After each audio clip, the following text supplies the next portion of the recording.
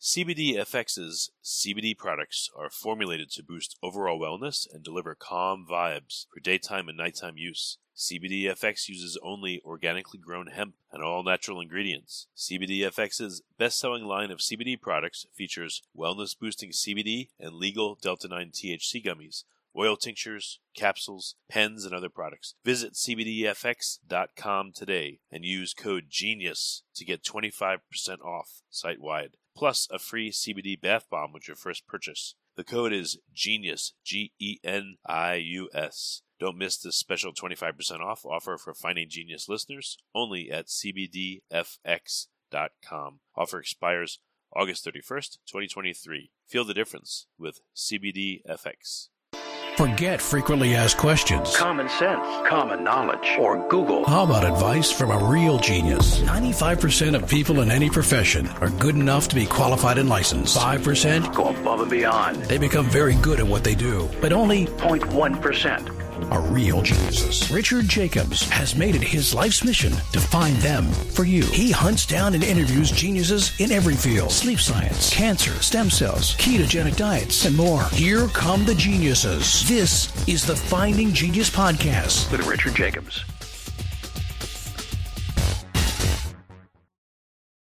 Hello, this is Richard Jacobs. We have Dr. Ted Belfor. We're going to be talking about the treatment of sleep and breathing disorders and dental appliances that help with disorders such as this. All right. Well, Ted, thank you for coming to the call. I really appreciate you being here again. It's my pleasure. I've spoken now to a number of people that talk about Airway and sleep and health, and I still have my own issues, and I wanted to see if we can really get down to to a deep level on how to, possibly how to solve some airway issues. And one thing I wanted to ask about first, actually, that I'm finding to be a big issue is stuffy nose. I'm sure everyone's experienced that listening. I've had a stuffy nose and I've blown my nose, and I had stuff come out and it cleared my nose temporarily. But I've also had times where my nose, for instance, was just swollen and nothing comes out and it's just swollen shut. And I've noticed when trying to sleep, if my nose is clogged or stuffed up or just swollen, it kills my sleep. I'm forced to breathe through my mouth. I wake up sometimes dozens of times. My mouth is dry. And what I've heard a lot of people say is, oh, just clear your nose. But I haven't really heard any great expertise on how you can clear your nose if you have a persistent problem. How do you deal with that? So I don't know if you have any wisdom there. Do you deal with people, or have you helped people that have a persistent stuffy nose for weeks, months, sometimes years? What do they do? I absolutely can contribute. I actually was invited and spoke at Montefiore Hospital to the otolaryngological department on chronic rhinosinusitis, particularly chronic rhinosinusitis with polyps.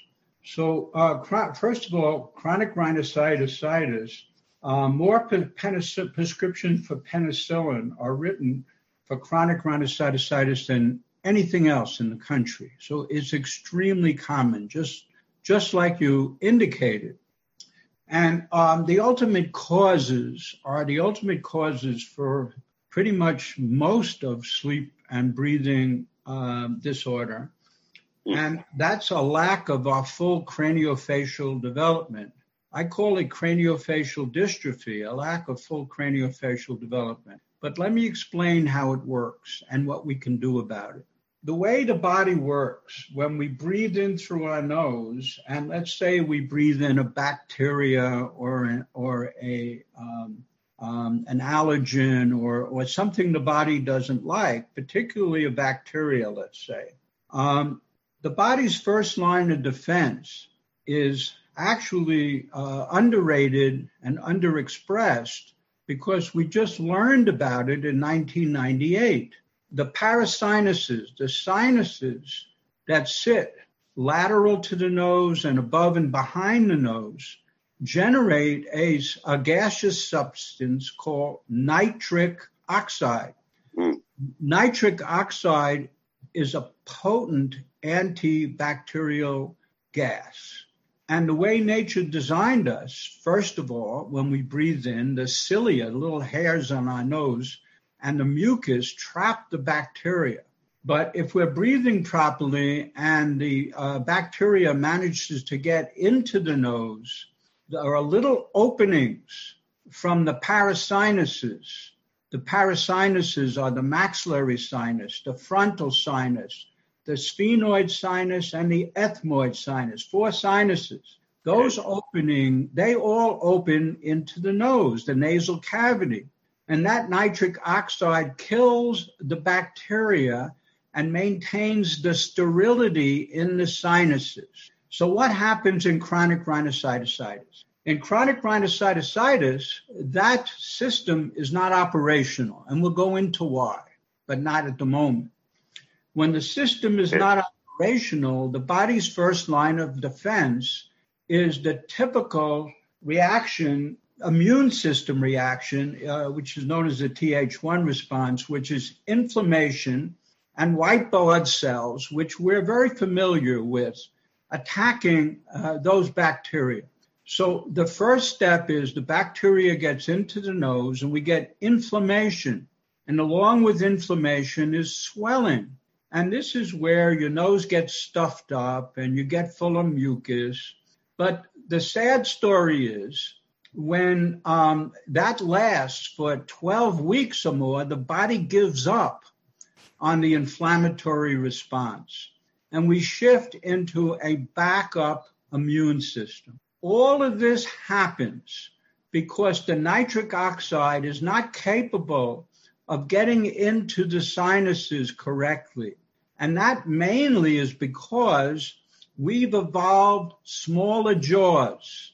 And the smaller jaws have smaller openings called ostia from the sinuses into the nose. And those smaller ostia, with any inflammation, they get closed off. Now, when you have this problem for 12 weeks or more and the Th1 immune system doesn't work, we now generate eosinophils, which allow the growth of polyps in the sinuses. The first thing we get is granulation tissue and pus. But then over time, with the production of eosinophils, which is part of the second line of defense, the sinus begins to grow polypoid tissue and can get filled up with polypoid tissue. Now you're really in bad shape and you get referred to the ENT doctor and he goes in there surgically, removes the polyps, but he does a lot more than that. They do a soft tissue ablation on the turbinates. The turbinates are now all swollen. The turbinates are designed to warm and moisten the air. They have a purpose. But the surgeon goes in there and they reduce the turbinates. But most of all, they want the nitric oxide to get into the nose. So the surgeon actually removes a lot of bone. You have a question? Yeah, I got two quick questions here. Yeah. What's the concentration typically of nitric oxide? Is it expressed in parts per million, and what's the range? And if you do have polyps, will they necessarily be visible, or could you feel them if you put your finger in your nose, or are they tiny? Well, first of all, the polyps are not in the nose; they're in the sinus, in the maxillary sinus. That's the big sinus that's right next to the nose on either side of the nose. They fill up with the polypoid tissue. What happens in the other sinuses, you get inflammation in the other sinuses, but the polyps actually grow in the maxillary sinus. Now, when the research was done on nitric oxide in relation as to what you're talking about, the concentration of nitric oxide, the only knowledge that I have is that they grew bacteria on a petri dish, and that when they added the nitric oxide, the research said that the nitric oxide had 10 times the bactericidal potency than what was necessary to kill the bacteria. It was 10 times more potent than it had to be to kill the bacteria. That's the only information I can give you on that. CBD-FX full-spectrum and broad-spectrum CBD products are formulated to boost overall wellness and deliver calm vibes for daytime and nighttime use. CBD-FX is offering our listeners an exclusive 25% off, which I think is very generous, plus a free CBD bath bomb with your first purchase when you use the code GENIUS. Don't miss this special 25% off offer for Finding Genius listeners only at cbdfx.com. Offer expires August 31st, 2023. Feel the difference with CBD-FX. Okay, very good. All right, so continue on. So when they come, when a surgery is done, you said they'll ablate tissue. So we're not just talking about the nose. We're talking about the area, I guess, under the eye sockets on the left and the right side of the nose. That's the lateral sinus you're talking about? No. The ENT is doing the surgery in the nose. They will open up, let's say, into the ethmoid sinus, and they open up into the maxillary sinus because remember I told you there were little tiny openings. So when the surgeon goes in there, he blasts everything out. So there's no longer little tiny openings. He makes it really big.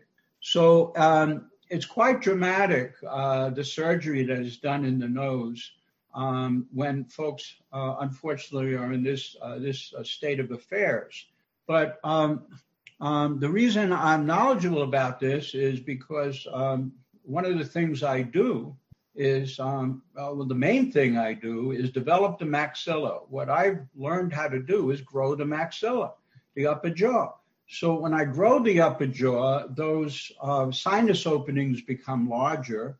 And literally, I have shown many times that I can shrink the polypoid tissue. I actually get it to shrink in the sinuses. And I do a demonstration, patient cranial scans, and I show we've actually eliminated polyps in some patients.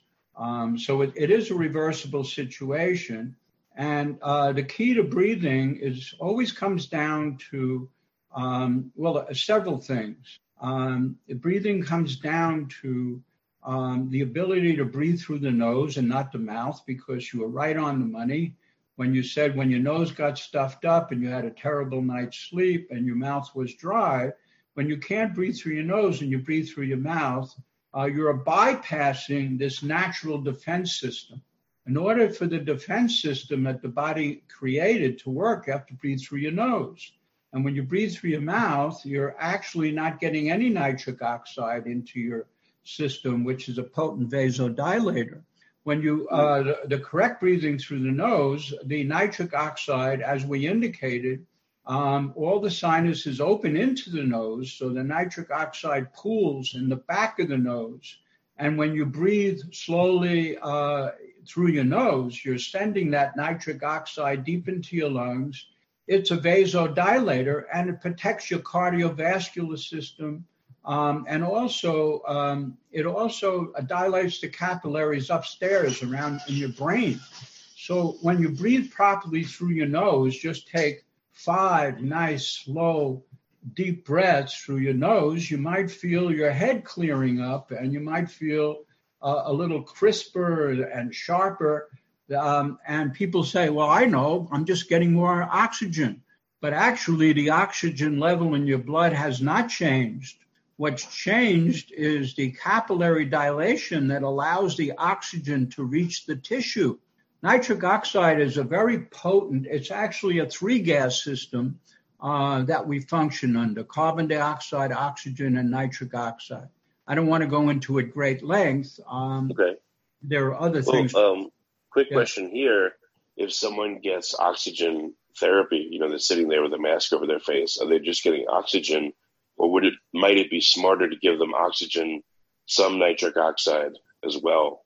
Is there a therapy like that where people will sit there and breathe, through a nose or mouth cannula, some nitric oxide along with the oxygen? Well, first of all, when you have a mask on your face, unless it's designed specifically, sometimes they do that with carbon dioxide, but you're just getting air, regular air blown down to keep the airway open. And nitric oxide is a very complex physiologic system. It's, it's not a mechanical system. It's a quantum system. In other words, there are 3 genes that produce nitric oxide, and INOS, ENOS, and NNOS, and that produces nitric oxide synthase. And then when you eat your green leafy vegetables, you end up with nitric oxide. So there's nitric oxide for the epithelial lining in the blood vessel. There's nitric oxide for the brain, and there's also INOS, which is the nitric oxide, which is part of that first line of defense in our sinuses. So it's a very complex physiologic system. It's not something you can just pump into somebody's body, and it's not my understanding that that's the way it works. Okay, a couple more nose questions here, if you would. Yeah. And again, I just can ask about my own experience. So I tend to have one nostril that's open much more often than the other. What does that mean? Or sometimes I've noticed that I'll have one nostril that's clear and it'll switch at a certain time of day or night. My left will be open and then the right will be open instead. Any knowledge there on what might be going on? Oh, certainly. The body is so clever. If we breathe through both nostrils all the time at the same time, we would dry out the mucous membranes that are in there to warm and moisten the air. For example, the turbinates. The air goes in the nose, it goes around the inferior and medial turbinate, gets warmed and moistened. But if we were breathing all the time, we would dry that out. So what the body does, it shrinks the turbinates on one side. So let's say it shrinks the turbinate on the right side, and then you're breathing more through your left nostril. And then it shrinks the turbinates on your left side, so you're breathing more on your right nostril. But the issue is, unfortunately today, with our lack of craniofacial development, very often one side of our face is less developed. And one side of our face is less developed, we very often can have a much smaller external nasal valve. Now, without going into the anatomy and all that, it just means it's always going to be hard for you to breathe through that one side. And that's not a good thing. Because, by the way, when you breathe through your right nostril, you're activating your left brain. And when you breathe through your left nostril, you're activating your right brain. And I think we want to activate your entire brain. Actually, here's a weird question. Has anyone ever looked to see if left-handed or right-handed people have a preferred nostril that they breathe through? Now you're getting into something that's actually quite interesting. You see, actually, the whole body, I'm going to make the statements, some statements here that I don't know that the research out there is necessarily going to support me, but I do my own personal research and I have 19 years of experience. So, but the whole body is really affected by how we breathe through our nasal and pharyngeal airways. And the whole body is affected on how we are developed in our craniofacial region. It's the whole story. The development in the craniofacial region, which is breathing, chewing, and swallowing, and the symmetry or lack of symmetry is the whole story in relation to the entire body. So now you ask me about right-handed and left-handed. Well, let's just look at one simple thing. The head sits on the vertebrae with 2 little legs, actually, 2 projections, which are known as the occipital condyles. Now, unfortunately, many of us, we have a short leg and a long leg. In other words, we're underdeveloped on one side, let's say the left side, and then your occipital condyle is shorter on the left side, so your head has a tendency to tilt to the left side. I mean, you've spoken to a lot of people when they're looking at you, their head is tilted. Well, they have that problem. So what happens to folks like that, their best supporting side is the opposite side. So somebody who has a shorter occipital condyle on the left side uses the right side of their body mainly for support. So actually, kinesiologists can test this in a minute. when the body is out of line, kinesiology is all about testing to put it back in balance. So what I simply do is I see somebody who is left side under development, I'll just break a tongue depressor in half, have them bite down on the left side with the area of the second bicuspid and first molar, which now supports the left side, which never happens in their body. They're so twisted, and they're under cranial strain and this and that. And as soon as you do that, there's all kinds of kinesiologic tests to show that you've improved the body's balance without getting into great detail. So the right-handed business can very well be related to that. I just don't know. Like I said, I never read any research to support it, but that's what the statements that I'm making to you are accurate in relation to how the body functions. Okay, I understand. So you're saying the body would preferentially shrink one of the turbinates during the day, so you'd breathe through part of the nose part of the day and then the other part the other day? I mean, do healthy people have both nostrils open all day, or does everyone have one that's preferential and then that switches throughout the day? No, healthy people, it switches back and forth. So healthy people, you see the way it works is those turbinates, when you breathe up through your nose, the air is supposed to go around the turbinate, right?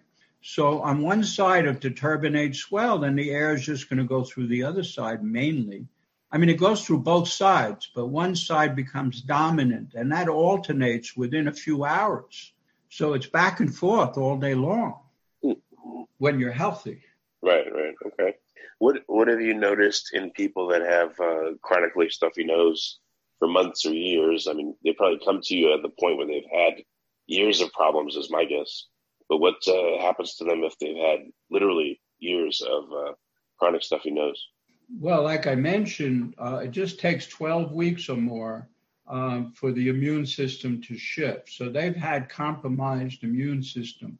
And now we can really get deep. So what happens to them, this is partly government research. When the government researched PTSD, they spent $1 billion trying to figure out what causes PTSD. So some of this research is very good stuff. And what it's all about, you ask, a person who's had this problem for a long time, they have what the government would say increased allostatic load. These things stress the body. Allostatic load is the stress on the body. So when you're not breathing properly, your body is under 24 hours of stress. When your cranial system is not developed properly and your muscles are out of line, your body's under 24 hours of stress. So you take a misalignment of the head and an improper breathing system, which with many desaturations, and all you need now is a toxin, according to the government. That is the formula. A toxin and then a trauma. That's the formula that gives you something called central sensitization, which leads to fibromyalgia, a host, including PTSD, a host of issues. So when you ask me somebody who's got a stuffed nose for years and years, they are extremely compromised, unfortunately. But there's no point that we can't improve their breathing, and is there no point that we can improve their sphenoid position, head posture, jaw position, and improve them. That's what I do. That's my job. Okay. And I show it step by step to the patient using a lot of sophisticated technology today. We can show everything, show all of these things to you. So, all right. So question here, if I'm an adult and I have some kind of, poor morphology of my nose, my sinuses, my jaw, whatever it may be, can you help me without surgery? Can you move my bones slowly, or is it just kids only? Well, actually, this is the 21st century. The medicine of the 21st century is supposed to be the body healing the body. So the Surgeon General report, that's what they talk about every year. So this is, the contemporary medicine is we know how to talk to the body now. We know how to talk to the genes. And pretty much we have a genetic potential that we haven't reached. Mainly it's the story we haven't reached our genetic potential. So what I do is signal the body to get the genes turned on that haven't been turned on to help us reach our genetic potential. I literally get the maxilla to grow. I get the sphenoid to realign. I get the mandible to realign. And we get the head posture improved, and also what we haven't discussed, we haven't even touched on, snoring and sleep apnea. But one of the biggest deals is toning the airway. So if you have any questions about snoring and sleep apnea, shoot. Oh, yeah. Yeah, I wanted to get to that. So, right. Let's start with snoring. And sleep apnea, I understand, people will stop breathing in their sleep dozens of times, sometimes more. But what about snoring? I know a lot of cultures actually think it's a good thing if someone snores. Oh, they're sleeping really deeply. But what's literally happening when someone snores, and what is that doing to them if they have that vibration of the tissue? Well, I'm so glad you asked that question, because apparently there is a tremendous misunderstanding. And there is a link between snoring and sleep apnea. Let me explain. They both have exactly the same cause. If you read the white paper from the American Association for Orthodontists on sleep apnea, obstructive sleep apnea, OSA, they will clearly tell you it's not the size of the airway, but the tone of the airway, the collapsibility of the airway, which is what predisposes us to sleep apnea. So what happens when we snore, when we're snoring, those are airways that are floppy and collapsible. That's why we get the vibration in the snoring. And that's exactly the same thing that happens in sleep apnea. In other words, these folks that are snoring are on their way to sleep apnea. And believe me, it gets worse. The first thing is your snoring, which tells us your airway tone, the tone in your pharyngeal airway, which is a muscular tube, is compromised. But when you snore, the vibration damages the nerve endings that keep the smooth muscles of the airway nice and toned. So the more you snore, the more you cause more collapsibility into your airway, and therefore you're on your way to sleep apnea. It's all linked. So, I'm happy to have said that, because there's a tremendous misunderstanding out there about the significance of snoring, and we all know how dangerous sleep apnea is. So you want to treat the snoring, but today they provide mechanical treatment for things like snoring. And remember, I said this is the 21st century, and we want the body to heal the body. So actually, there are myofunctional ways to tone the airway, particularly if you got a young person. They have tremendous potential of not having sleep apnea if we just tone up their airway. Now, what's the cause in the first place? You're hearing it here, but not too many people really understand this. And you're not going to find it in the literature very often. But everything is about breathing, swallowing, and chewing. So the real cause of why we go downhill, believe it or not, is we're not swallowing correctly. We're not chewing correctly, and we're not swallowing correctly. What do I mean by that? When you swallow, when the back of the tongue rises up to where it's supposed to be, all the way up to the palate, it's toning the stylohyoid and mylohyoid muscles, which tone the base of the tongue. When you chew something hard, you're contracting the genioglossus muscle. So when you tone the genioglossus, the stylohyoid and mylohyoid muscles, you're toning the lower portion of the breathing tube of the airway. So how do you tone the upper portion? Well, the upper portion, the superior pharyngeal constrictor, the muscle, the cheeks, the buccinator muscle, is actually attached through something called the pterygomandibular raphe to the superior pharyngeal constrictor. So when you're actively chewing and using all those muscles of your face and you're chewing properly, you're actually toning the superior portion of the airway. And then what's the icing on the cake? What really develops the airway is how we breathe and how we breathe through our nose. If we're breathing properly through our nose, that pressure of breathing through the nose helps to tone the airway. So I've given you multiple ways to tone your airway physiologically, naturally, holistically, not by sticking some appliance in your mouth that cranks your jaw forward. And this let me restate this just very simply. So if someone deliberately goes out of their way to eat hard foods or chewy foods that take effort, you're saying are you saying is that one way that they could tone their airway?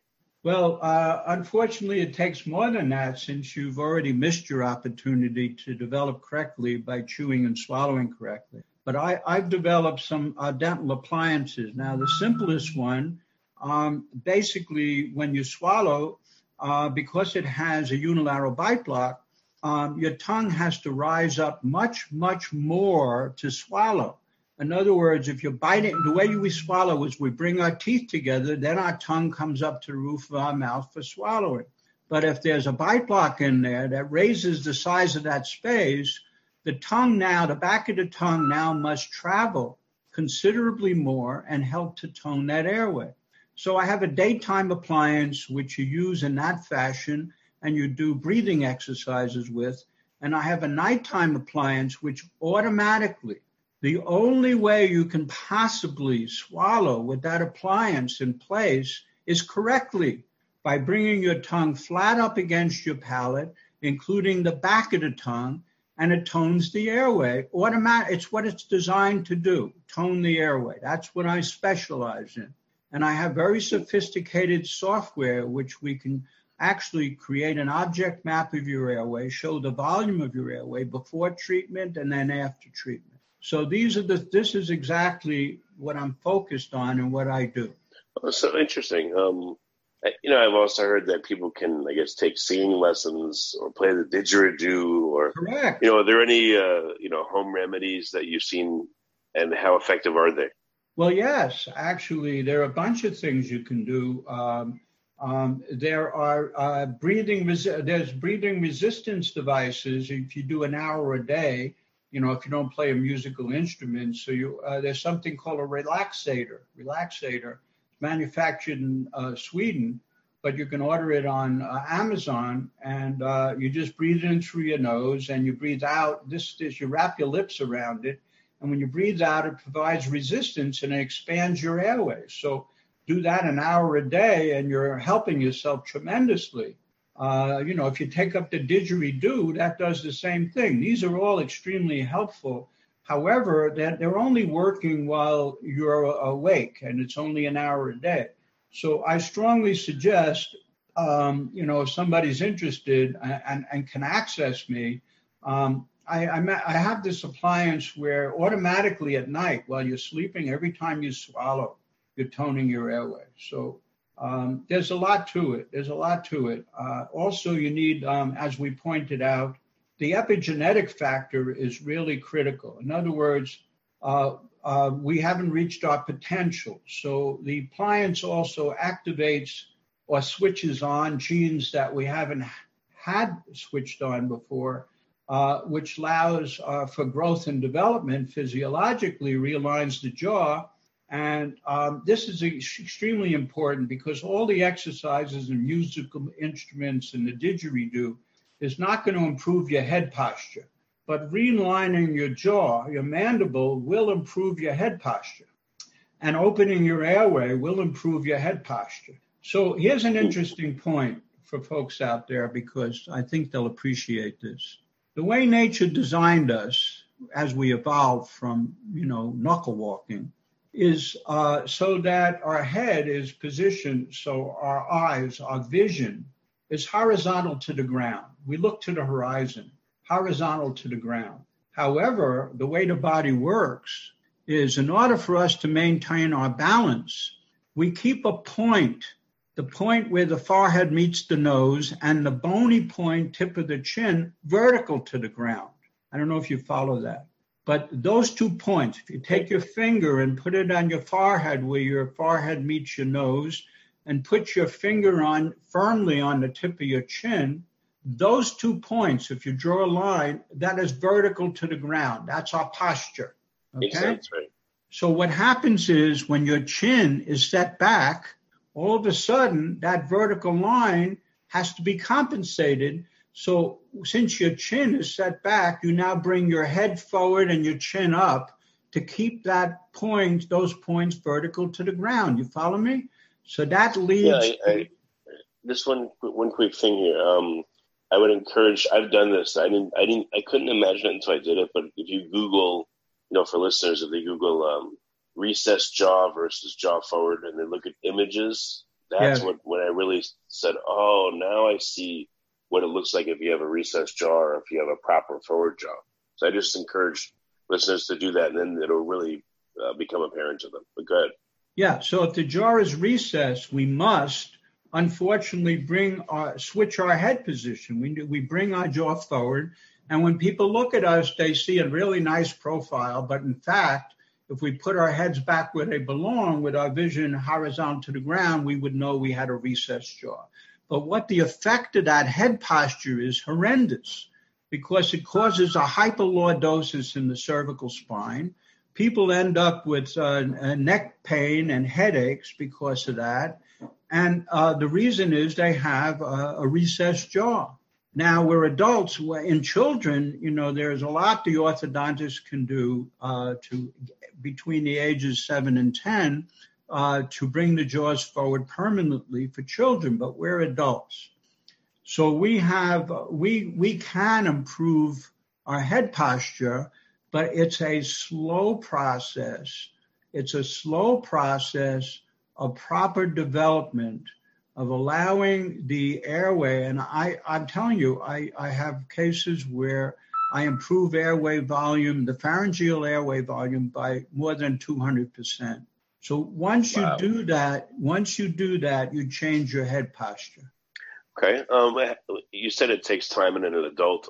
If you look at a kid, 7 to 10 years old, and you look at an adult, on average, how long could a therapeutic plan take, whether they're trying to do it themselves with some kind of remedy or they're working through your devices? Like on average, how long could people expect an improvement to take? Well, I don't understand the question, quite frankly. First of all, children, they need orthotropics. They would use the BioBlock technology, where actually what happens is in children, they take the 6 front teeth, they use an appliance to move them forward. They actually create a buck tooth appearance in the child, and then they bring the lower jaw forward, and then they get the teeth to come into correct occlusion. But that can only be done when you're young, and that system you'd have to discuss with an expert on orthotropics. Now, for adults, I don't understand the question either, because every single one of us is different. Well, right, a ballpark. If I'm going to use the relaxator you mentioned, or if I'm going to use one of your appliances, I think the relaxator is not going to solve a problem. A relaxator is, it's like saying, I'm going to the gym and I'm going to get my body toned by doing curls. So I go to the gym and I do curls every day, but the rest of my body, nothing happens, but I get great biceps. So when you use the relaxator, it's only a small part of the issue. You need a complete program for the entire airway and for the cranial facial development. It's a complete program, a protocol. You can't fix anything with just one little device. If that were the case, you wouldn't have any musicians, for example, with sleep apnea. And that's not people who play wind instruments. That's not true. They develop a part of their airway, but they still have major issues. You have to treat it's a protocol that treat multifaceted protocol.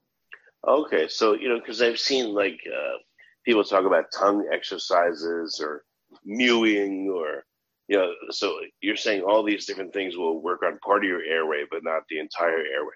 Correct. That's exactly right. As I pointed out, and what's neglected, by the way, is the base of the tongue.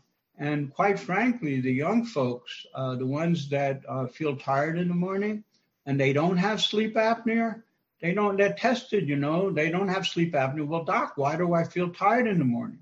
Because the fact is that in a young person, it just takes a little bit of compromise at the base of the tongue in the airway, which is what we see all the time.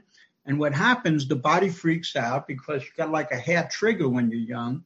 And the body sends adrenaline, norepinephrine into the blood because the body thinks you're going to suffocate as soon as, your oxygen desaturates just a little tiny bit. And it takes you from deep sleep to light sleep all night long. And so those folks, maybe those folks, you would just design a protocol to just treat the base of the tongue because some of them have the most beautiful airways you've ever seen. And they're thin, they have great development, but they still have a terrible night's sleep. So there you focus on one portion. But then you have the folks who are unfortunately very common today, where both the upper and lower jaw are not developed fully developed, and they are in the horizontal way. So both the upper jaw and the mandible are shrunk back. And then there's no room for the tongue. And where does the tongue go? Down the throat. So now you have a real challenge because you can't bring the upper jaw forward without surgery. However, if that person has severe apnea, the only treatment is a surgical repositioning of the upper jaw forward. However, you can get decent results for folks that have both the upper and lower jaw retruded because they have potential genetically to improve their circumstance. And they improve their circumstance by toning the airway. It's not the size of the airway. It's the tone of the airway. It's in the American Association for Orthodontists white paper on obstructive sleep apnea. This is what we really understand today, despite the fact that it's ignored by most practitioners who want to just make your airway bigger. So what are the key things that need to happen in order to properly evaluate someone that is experiencing sleep problems? Oh, this is a wonderful question. I've been working for years on how to evaluate these folks, and we have extremely good way to do that. And the reason is the portion that we develop by the age 10, known as the base of cranium or the cranial base, where the brain sits, this is genetic. You've inherited that from your parents. There's also something called a cranial base angle, which determines where your jaw position is based on that angle. So we look first at the cranial base angle. Then we look at the length of the cranial base, because the body is designed, we're designed ultimately, ideally, to be like blockheads. In other words, the length of the cranial base is the same as the width between the mastoid process and the back of the skull, which is the same as the face height from what we call nasion to the B point. I can't explain that, just through audio. And the length of the jaw from articulaire to the B point. All of these should be equal numbers. So when we do the measurements and we see, for example, that you have a very short face, those are my favorite patients to treat. So very often the only problem they have is they have a short face from under their nose to the tip of their chin. So if they're wearing an appliance that opens that space and makes more room for the tongue, they do amazingly well. The folks that have really retruded jaws or they have their maxilla and mandible set back are much more of a challenge. So an adult could wear possibly an appliance and allow their lower jaw to come forward somehow and open up their airway? Is that possible? The short answer is an appliance can let the lower jaw come forward. However, the distance that it comes downward and forward is somewhere between 1 and maybe the most 3 millimeters, between 1 and 3 millimeters. Now, that's very small, so it's not something that's noticeable, particularly to the eye. However, according to the research at Stanford, that is huge in how we breathe. So what we can do with an adult is we can develop the maxilla, free up the mandible, and allow the mandible to increase vertical height and to come downward and forward. That we can do. It takes anywhere from 1 to 2 years of treatment. It's not overnight. And that's basically what I do. I get anywhere from 1 to 3 millimeters of downward and forward movement of the mandible, which creates a tremendous difference along with toning the airway. And this changes the head posture. The tone of the airway improves the breathing. And by the way, the really interesting relationship is with these folks that don't have apnea, but just some airway resistance. There's a lot of things that are not clearly understood. Airway resistance in young people produces much more profound effects than moderate to severe obstructive sleep apnea when it comes to certain things. Number one, sleep onset insomnia, upper airway resistance is a bigger contributor to that. Irritable bowel syndrome, a big contributor to that. Reduction of alpha delta sleep, a bigger contributor to that. And bruxism, tooth clenching and grinding, upper airway resistance is a much greater contributor than sleep apnea. The interesting thing about sleep apnea is in between apneic events, these folks very often get some deep sleep. They get some delta sleep. It's amazing. And then they all of a sudden their airway collapses, and when their muscles collapse, the airway collapses, and they wake up, but then they go back to sleep again. So there's something called cycling time, the distance between those events. In upper airway resistance, we end up with less cycling time. We have more events. These are young people where their bodies are hair trigger. They don't get any rest. They don't know it because they're young. They just think they're invincible. But their body is being devastated by this. So when you improve upper airway resistance, you're improving stable sleep. It's the key to everything. So if you can improve stable sleep for young people, you've done them an enormous service. And that can be done by using the toning of the muscular systems that we're talking about. Okay. Well, we're close to being out of time. Since you were a specialist in helping people tone their airways, what are some resources for people that are experiencing sleep problems? Like, where can they go? Do you have a website, or how can they get in contact and get help? Well, right now I have a website that's been around quite some time. It has a list of doctors that use my treatment. It's called www.facialdevelopment, one word, facialdevelopment.com. But I have to tell you, in the best place to go ultimately in a few months, we have a company called Advanced Facial Dontics. So advancedfacialdontics.com will be our new website where we're really building an exceptional website, and it's the new one, so it has the new information. The facial development website, unfortunately, hasn't been updated, but there are doctors list. If you find a doctor, there's a tab for Find a Doctor. And in there, you're going to find doctors that can provide this kind of treatment. Okay. Well, Ted, it's been a good call. Every time I talk to you, I think that we'll just discuss a few things, and then you hit me up with millions of more things to discuss. But each time it's great, and I learn a lot, and I think listeners will too. So I just want to thank you for coming back. I appreciate it. It's my pleasure. Anytime. Anytime. I always have new information for you, by the way. Excellent. Remember, before you go, check out CBDFX.com. for the best in organic, all-natural CBD products, both for you and your pets. Boost your wellness today and get 25% off your first order, plus get a free CBD bath bomb when you use code GENIUS at checkout. That's code GENIUS. Don't miss this special 25% off offer for Finding Genius listeners only at CBDFX.com. Offer expires August 31st, 2023. Feel the difference with CBDFX. If you like this podcast, please click the link in the description to subscribe and review us on iTunes. You've been listening to the Finding Genius podcast with Richard Jacobs.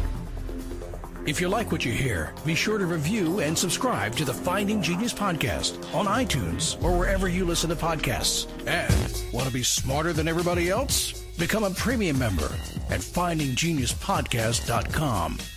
This podcast is for information only. No advice of any kind is being given. Any action you take or don't take as a result of listening is your sole responsibility. Consult professionals when advice is needed.